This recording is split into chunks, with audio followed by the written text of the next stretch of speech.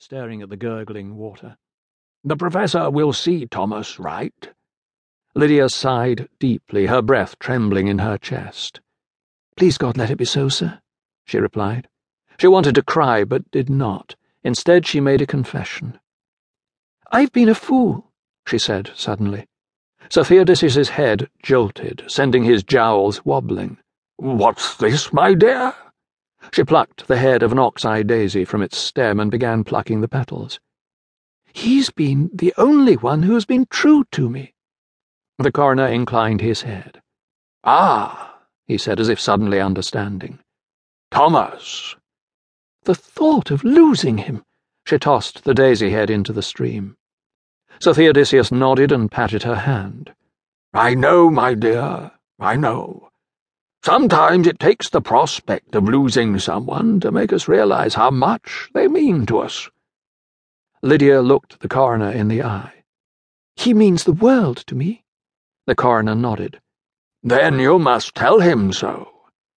"I intend to," she said with a nod, then looked away and muttered quietly, "if I have the chance." Just then the latch on the gate clicked, and both of them switched back to see Eliza's head peering round.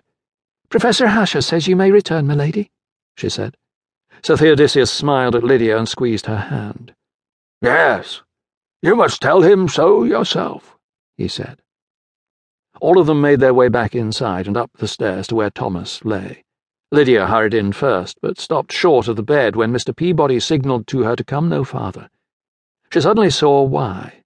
Professor Hasher, his hands still bloodied, was standing back to inspect his handicraft. Appearing to examine the closed wound with an artist's eye, he nodded to himself. Seemingly satisfied that the stitches were as neat as he could make them, and spaced at equal distances, he took a pair of scissors and snipped the catgut. His shoulders heaved as he allowed himself a deep breath, as if he had not breathed since he began the delicate procedure of tending to his patient's injury. Still standing at the foot of the bed, Lydia glanced at the bowl on the bedside table. She was grateful to have been spared the sight of the removal of fragments of shattered metal from the wound, although there was still spilled blood on the white sheets. She was not alone in holding back. Sir Theodosius and Eliza did too, nervous about what they might see. They were waiting on Professor Hasher's word, and it came very soon. "Das ist gut," he pronounced finally, with a nod of his snowy white head.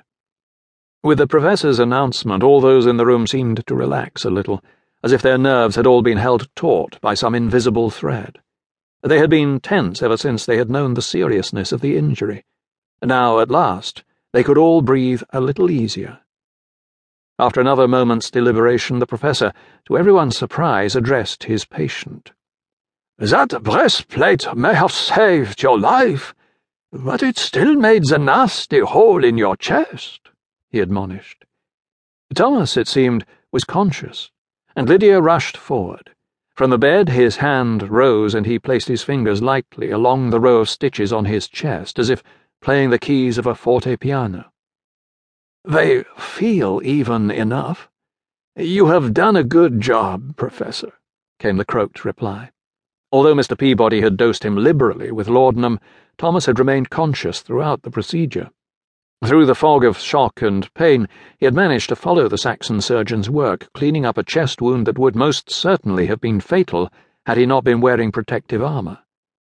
"Thank God you are back with us," exclaimed Lydia as soon as she saw Thomas's face. He managed to smile at her through his evident discomfort. As the professor reached for bandages from his case, however, Thomas switched his attention. "A good dollop of aloe balm on the wound would surely not go amiss, sir," he suggested. Hasher paused at his words, glanced at Sir Theodosius, then rolled his eyes. The two older men exchanged weary smiles. "The next time you're challenged to a duel, Silkstone, I beg you, do not accept, for all our sakes," exhorted the coroner, as he lumbered up to draw alongside the injured young doctor. Lydia clasped Thomas's hand in hers. "For mine, especially," she said. Thomas, his eyes now fully open but his breath rasping, whispered his reply. "Fear not, sweet lady. 'Tis not grave," he told her. It was all she had